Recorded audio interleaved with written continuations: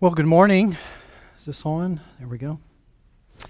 Let me ask you, do you ever go around and look at tombstones, gravestones, walk through a cemetery, look at the interesting things they put down for people, how they want to be remembered or are remembered by their family?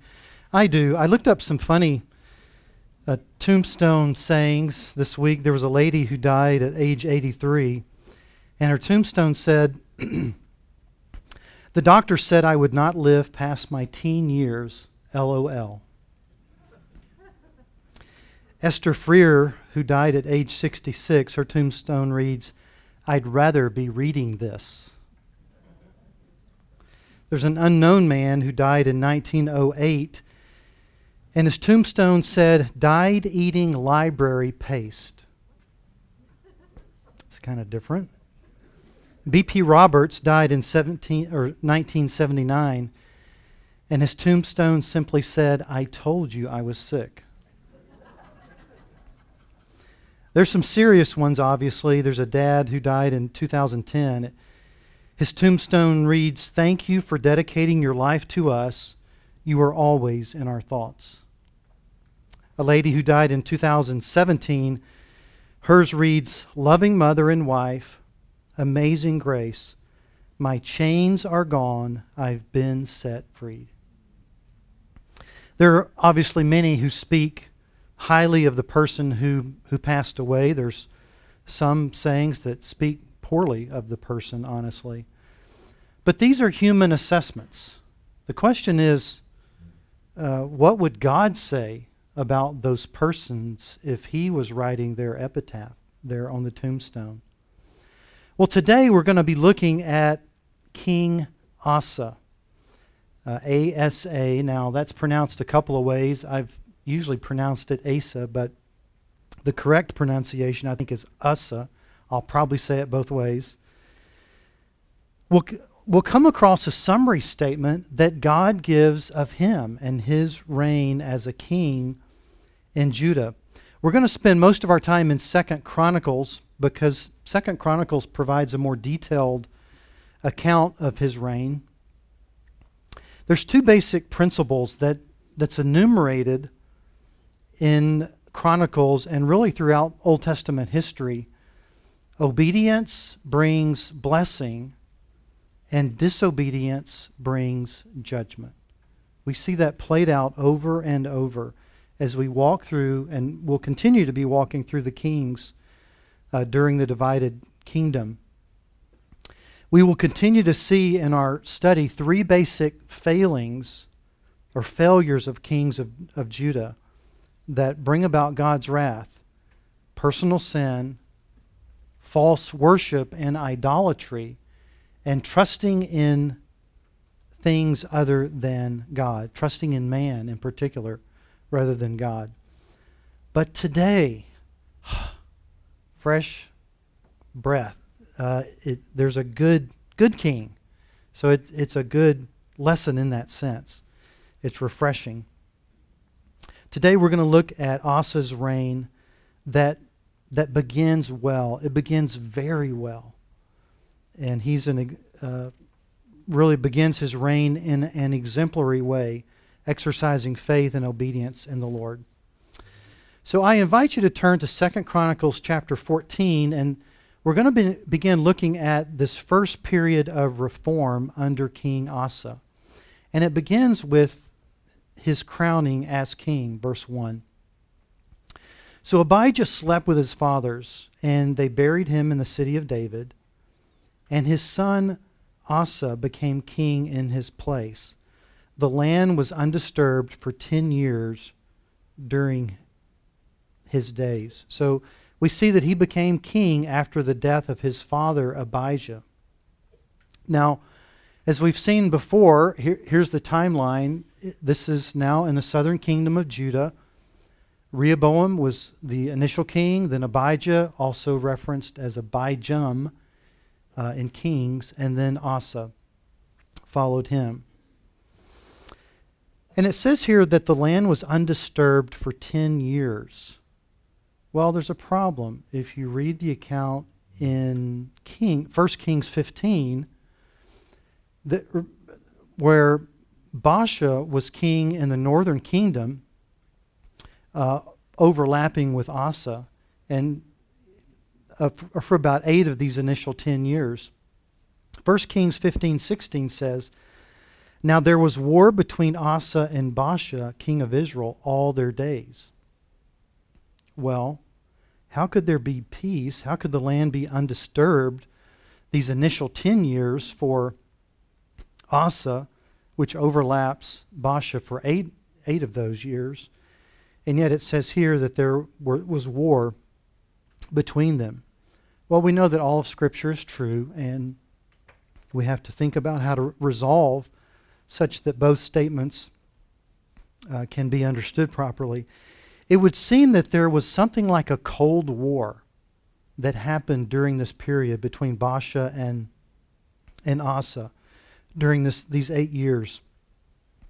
The land was undisturbed in the sense that there was not actual fighting and conquering of land, but there was this tension.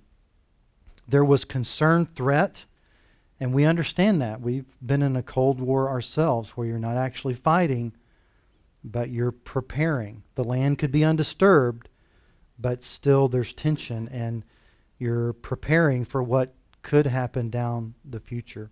So that would be the best way to understand these 2 statements. And then we see from 1 Kings 15:10 that he reigned in Jerusalem for 41 years. This would be from 1910 to 870 BC. And then next we see his exemplary conduct in this assessment of King Asa. He did good and right in the sight of the Lord. Verse 2. Asa did good and right in the sight of the Lord his God. That's the summary statement about his reign as king. He started out very well, and as we'll see, removing idols, devoting himself and the people to serve the Lord properly. His heart was like David's, holy, devoted to the Lord. This comes from 1 Kings 15:11. Asa did what was right in the sight of the Lord like David his father. And verse 14 says, the heart of Asa was wholly devoted to the Lord all his days. Again, these are overarching summary statements that God could have put on his tombstone if God was writing it. That's the record in Scripture about his reign. And that is indeed exemplary. He had a heart that really wanted to honor and worship the Lord. Now, next week, we will learn about some of King Asa's failures, and he had some. But despite that, he was still the most godly monarch thus far in Judah since the kingdom divided, more so than his father or grandfather. Well, specifically, what did he do? Let's look at his acts of obedience and devotion. And we see verses 3 and 5 that he removed those things associated with false worship and pagan idolatry. Verse 3, for he removed the foreign altars and high places, tore down the sacred pillars, cut down the Asherim. Verse 5, he also removed the high places and the incense altars from all the cities of Judah. Now these high places, as we've seen, that refers to these places associated with pagan worship. Asherim, we've seen that reference before. These would be wooden poles symbolic of life and fertility, representing the fertility goddess Asherah. And 1 Kings 15:12, again, this parallel account, it also adds that he, King Asa, put away the male cult prostitutes from the land. So you can imagine all that's going on associated with these pagan places of worship and idolatry, worshiping fertility goddesses and idols and those kind of things. There were male cult prostitutes that were part of that. And King Asa put those away. He got rid of them. Now there's another problem.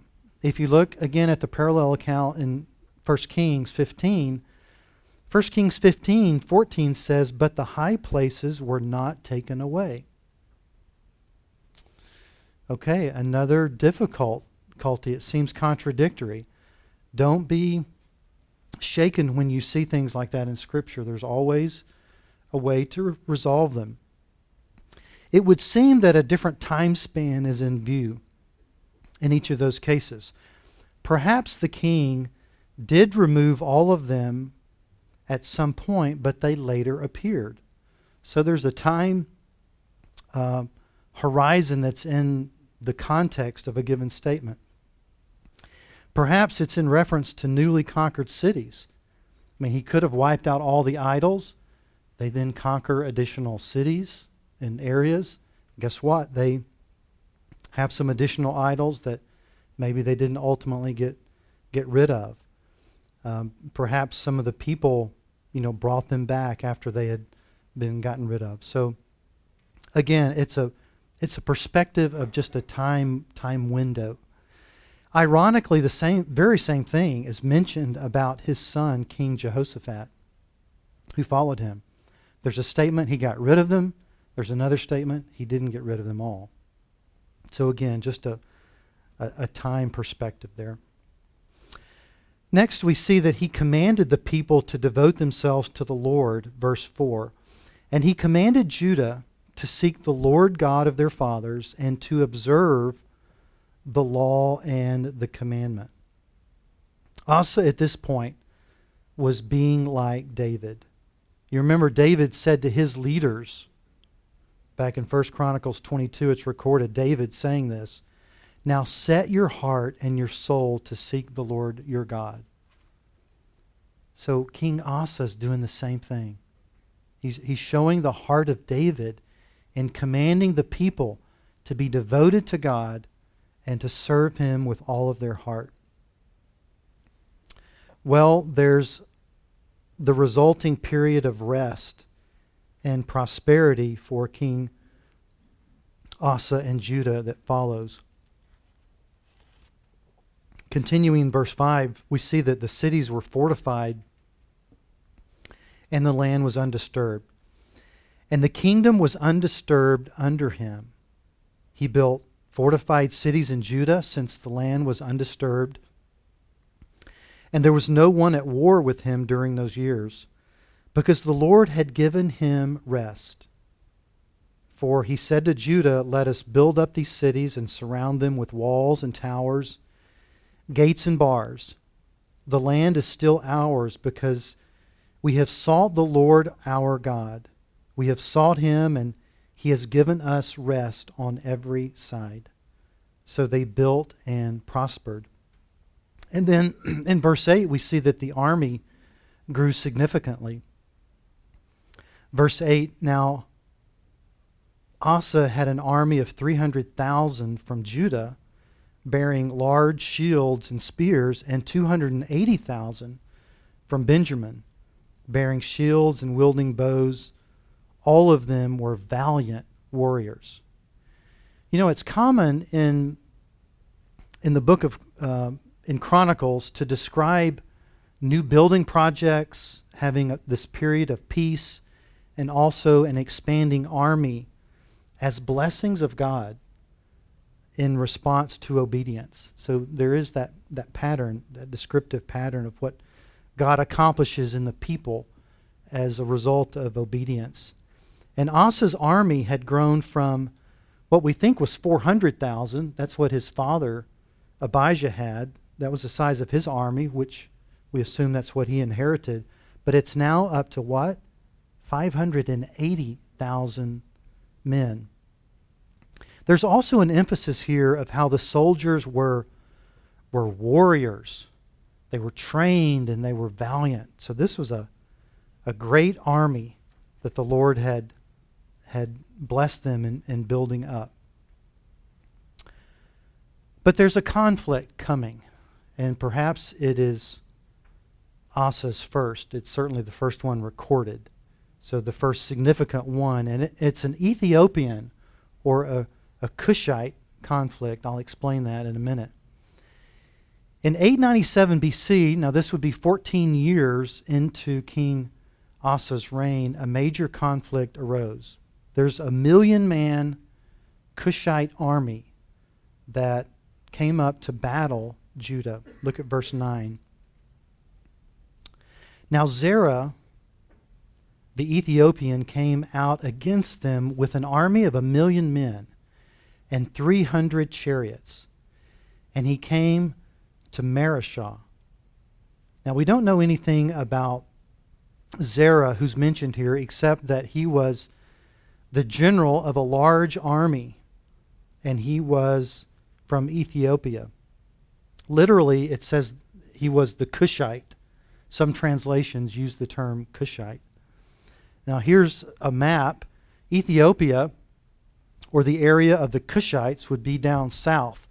So this is, Israel's up here. Egypt, way south of Egypt is Ethiopia, or where the Cushites would be. That's modern-day Sudan. The Cushites served often as Egyptian mercenaries. In other words, hired soldiers to go do things for Egypt. It's possible in this particular encounter they were acting on behalf of Egypt. But regardless, he brings up this 1,000,000-man army. This is huge, very large. And he comes into Judah to confront King Asa. Verse 10. So Asa went out to meet him, and they drew up in battle formation in the valley of Zephathah at Marishah. So the Cushite army came to Marishah. You can see the city here in the land of Judah. This was a city fortified by Rehoboam. It's located 8 miles southeast of Gath, about 25 miles southwest of Jerusalem. You can see there on the map. So Asa assembles his army and marches out to meet the enemy here. Now think about the situation. Asa's army is what? 580,000 up against Zerah's army, which is 1,000,000, maybe 1,300 if you count the chariots. I'm not sure if that's additional men or not. But it's not looking good. How would Asa respond in this situation? How do you respond when you face great difficulty, overwhelming odds in life? What is your response? Well, Asa called to the Lord for help. Verse 11. Then Asa called to the Lord his God and said, Lord, there is no one besides you to help in the battle between the powerful and those who have no strength. So help us, O Lord our God, for we trust in you, and in your name have come against this multitude. O Lord, you are our God. Let not man prevail against you. It's a beautiful prayer, a beautiful petition that he offers up to God. Notice how Asa acknowledges the greatness and the power of God, just right off the bat, to put things in perspective, to focus on the greatness and power of God and not the difficulty. That's where he begins. That sets our minds and our hearts in proper perspective as we then proceed to ask God for things. He calls out to God, help us. Come to our defense. Commentators Patterson and Austell write, the point seems to be that for God, the humanly impossible is as nothing. And Asa had the faith to commit himself to Yahweh and to expect the impossible. Asa cries out, we trust in you. He prays to God, in your name have we come against this multitude. He acknowledges that God alone is the one who they worship, and he trusts the Lord and asks that he defend them and his own reputation against this enemy. You know, what would happen, or what would have happened if they were conquered? They have to be thinking about that. I mean, their land would be taken away, their families, their belongings. They have to have thought about that. It's Asa's greatest moment of need, but in that moment he called out to God to deliver him. He didn't turn to man. He turned to Almighty God. And that's what godly leaders and people do. Well, what happens next? The Lord caused the Cushite army to be shattered before Asa and Judah. Look at verse 12. So the Lord routed the Ethiopians before Asa and before Judah, and the Ethiopians fled. Asa and the people who were with him pursued them as far as Gerar, and so many Ethiopians fell that they could not recover, for they were shattered before the Lord and before his army. Now the word routed, when I think of the word routed, my GPS will route me from one place to another. I don't think of my GPS as beating me up, but there's a sense of the word routed that's what that means. And the word actually means to injure by striking. If you have the ESV, it uses the word defeated, which is much clearer. The Lord defeated the Ethiopians. We don't have details about exactly how he did that, but it says God simply caused them to be shattered despite that they far outnumbered Asa's army. It was a miracle what God did. It said they pursued them as far as Gerar. That's a city there on the coast. You can see it on the map here, about 8 miles south of Gaza in the area of Philistia. Next, we see that the Lord gave Asa and Judah much plunder. Continuing there in verse 13, and they carried away very much plunder. They destroyed all the cities around Gerar, and the dread, the fear of the Lord had fallen on them. That's on the enemy and the people in that land. And they despoiled all the cities, for there was much plunder in them. They also struck down those who owned livestock, and they carried away large numbers of sheep and camels. Then they returned to Jerusalem. Regarding this 1,000,000-man army, MacArthur writes, it appears that his great horde, this large army of people that was traveling, was a nomadic people who moved with all of their possessions, and they had set up their camp near Gerar, and the spoils of Judah's victory were immense. The plunder that they would collect would also be used in a massive upcoming sacrifice that we'll see in the next chapter. And it says here that the dread, the fear of the Lord had fallen on them. This is mentioned often in Scripture as the enemies of God and Israel are defeated. Well, that's chapter 14. Then we move to chapter 15. We'll look at verses 1 to 15. And this captures a second period of reform from King Asa. It's marked by a renewed covenant and a renewed devotion, both from the king and of the people to God. And it begins with a prophetic pronouncement by Azariah to Asa and the people, beginning with 3 opening proclamations. Verse 1 of chapter 15. Now the Spirit of God came on Azariah, the son of Oded, and he went out to meet Asa and said to him, "Listen to me, Asa, and all Judah and Benjamin. The Lord is with you when you are with him. And if you seek him, he will let you find him. But if you forsake him, he will forsake you." There's various men, actually many men in Scripture called Azariah.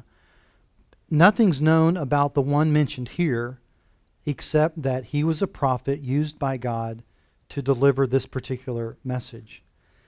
It says Azariah went out to meet Asa. This is quite possibly as the army has just returned from this great victory. And he delivers a message both to not only to the king, but of all of the people of Judah. And he says three initial things. He says, "The Lord is with you when you are with him. If you seek him, he will let you find him. If you forsake him, he will forsake you." Those are really stunning, very concise statements that are powerful. They're encouraging words to the king and to the people. If the Lord is with you, or the Lord will be with you if you are with him. If you pursue him, if you seek him, God will let you find him. You won't come up empty-handed if you truly seek the Lord. If you forsake him, he will forsake you. Now we know in the new covenant in Christ, it's different. When we are in Christ, God will never forsake us. We have that promise. I mean, that's the doctrine of the eternal security of the believer. The Holy Spirit keeps us bound to Christ. Nothing can snatch us away when we genuinely belong to Christ. MacArthur writes, the spiritual truth here is basic, namely that God is present and powerful in defense of his obedient people. We see this over and over in the Old Testament. And then the prophet gives an example from the period of the Judges. That very chaotic period. You remember when the people came into the promised land, they initially conquered, established themselves in the land and split up the area, by tribe and so on, but they had no king. Things got really chaotic. Look at verse 3. Remember, this is the prophet Azariah speaking to Asa and the people.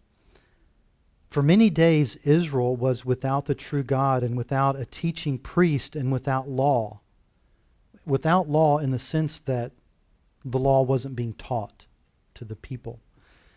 But in their distress, they turned to the Lord God of Israel, and they sought him, and he let them find him. In those times there was no peace for him who went out or to him who came in, for many disturbances afflicted all the inhabitants of the lands. Nation was crushed by nation, and city by city, for God troubled them with every kind of distress. Remember, this period of the Judges was a time when everyone what? Did what was right in their own eyes. That is not good, when people do what is right in their own eyes. They were without proper spiritual leaders. Judges 2:18 tells us that the Lord was moved to pity by their groaning, and he raised up and he blessed judges to deliver them in that very chaotic time period. The key point is verse 4. But in their distress they turned to the Lord God of Israel, and they sought him, and he let them find him.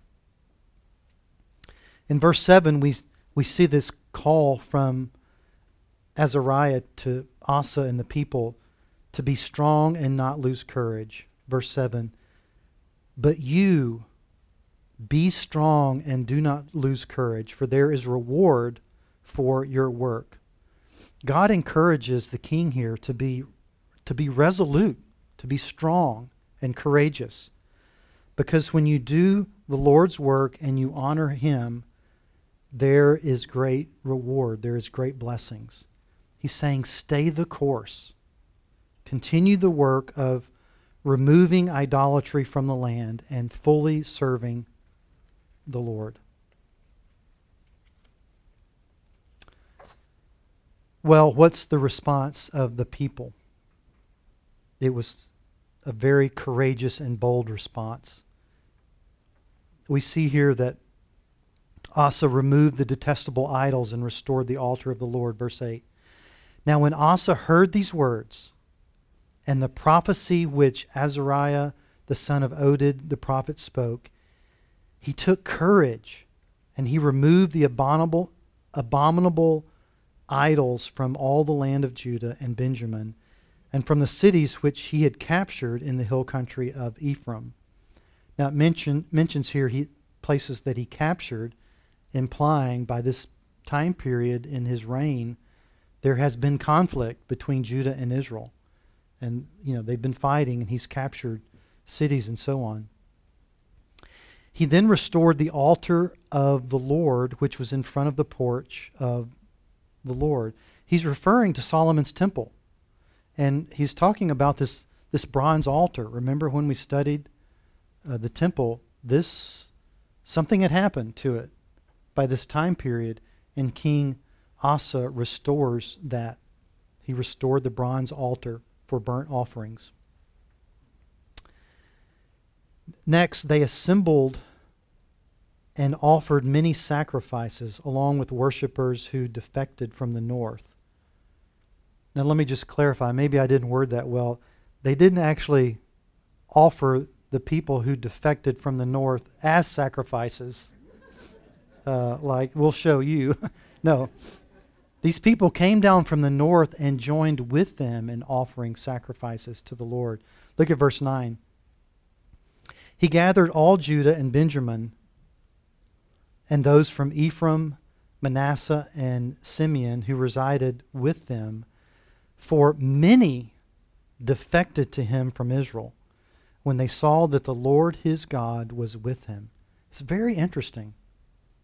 Not everyone who started out in the northern kingdom had abandoned God, the true worship of God. Their hearts were still with Yahweh. It says many defected from Israel, from the northern kingdom, came down into Judah, the southern kingdom, in order to worship God and to be with those who were properly worshiping God. And they wanted to be with God's people.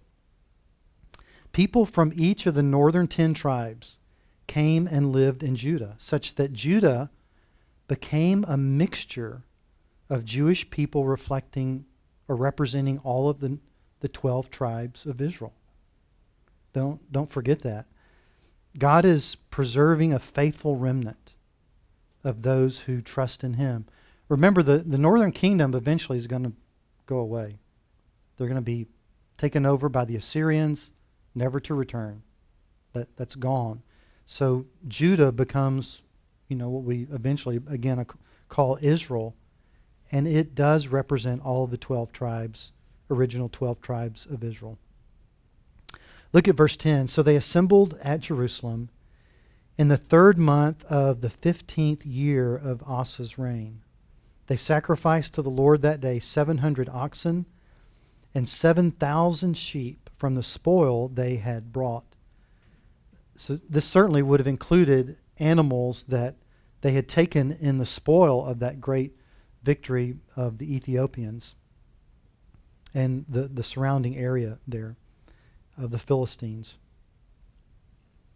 In verses 12 to 14, we see that they enthusiastically renewed their covenant with God. Verse 12, they entered into the covenant to seek the Lord God of their fathers with all their heart and soul, and whoever would not seek the Lord God of Israel should be put to death, whether small or great, man or woman. Moreover, they made an oath to the Lord with a loud voice, with shouting, with trumpets, and with horns. Now notice there in verse 12, it says, they entered in not to a covenant, not to a new covenant with God, but what? The covenant. The covenant that already existed. They're renewing themselves to that, going back to the covenant with David, back all the way through to Moses. The covenant that God established, that He established with His chosen people. God's people were to respond in faith and obedience, which they did here on pain of death. This goes back to the command that the Lord had given to Moses some 500 years earlier, back in Deuteronomy 13, to rid the theocracy of those who were not willing to worship God. That was a commandment given, a standard set before they entered the promised land. And then in verse 15, we see that they rejoiced over what had been done, and the Lord gave them rest. Verse 15, all Judah rejoiced concerning the oath, for they had sworn with their whole heart and had sought him earnestly, and he let them find him. So the Lord gave them rest on every side. Patterson and Austell write, the immediate rest that he granted to Judah was one of relief from her enemies, but it was indicative of a more fundamental rest that comes to men because they have been accepted by God. Covenant rest embraces all the joys of redeemed life in the present, of heavenly life beyond the grave, and of ultimate life in the kingdom of God on earth. That's well stated. The people were greatly blessed because they had devoted themselves to the Lord. They had responded properly. There was a great oneness of faith and commitment during this time. Well, there's one other point that the account in 1 Kings 15 points out that I want to mention. Asa removed his evil queen mother and burned her horrid images. Since we're in 2 Chronicles, I'll put it up, the verse here on the screen. 1 Kings 15:13. He also removed Maacah, his mother, from being queen mother because she had made a horrid image as an Asherah. And Asa cut down her horrid image and burned it at the brook Kidron. Now, Maacah was actually Rehoboam's second wife. Therefore, it was Asa's grandmother. It's common. In Scripture, we see references to, his father David. It doesn't mean David was his immediate father. He was a descendant. The same reference is here. Maacah, his mother, he was a descendant. She was his grandmother. And she was an evil woman. She was an idolater. And she had significant evil influence in the royal court. Now think about it. This is Asa's grandmother, member of the family. But Asa placed loyalty and obedience to God above loyalty to family. He removed her. He said, away with you. This could have meant having her put to death. Because remember what we just read, they put to death those who were not willing to worship God. Really an amazing commitment demonstrated on the part of Asa to wipe away idolatry. Even, it said the great and the small, even those who were closely connected, even those with family ties to the king himself. Well, that's our text. Let's look at some reflections that I had considered. First of all, how do you respond in the difficult and overwhelming circumstances of life? Asa faced that as we looked at. He had insurmountable odds, and he could have been facing death. How do you respond when the circumstances of life shout out to you defeat, failure, possible death? How does that grip you? What is your response to that? How we're exhorted to respond is like Asa did here, with confident faith and trust in God. We turn to our Maker. We turn to our Redeemer, the one who knows us, who is all-powerful, all-sovereign, and who is good, and who knows us. We turn to Him, and we lay down before Him and cry out to Him. That is how we are to respond. And regardless of how things work out, doesn't mean the difficulty will be removed, but whatever happens, God can give us rest and peace, and He can be glorified in using us to honor Him. Secondly, are you thankful for God's mercy? This jumped out at me in several areas, really, in looking at the text. Number one, we can have failures, but ultimately not be defined by them.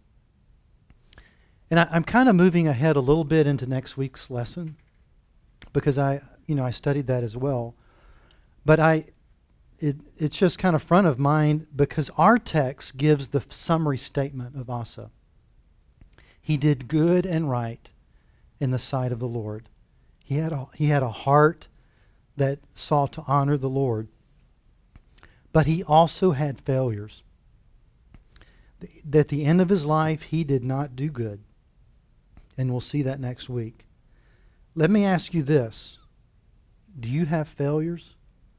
Have you had failures and mistakes in your past?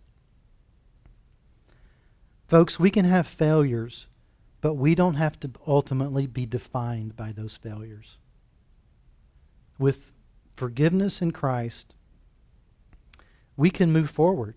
We can be forgiven of those things.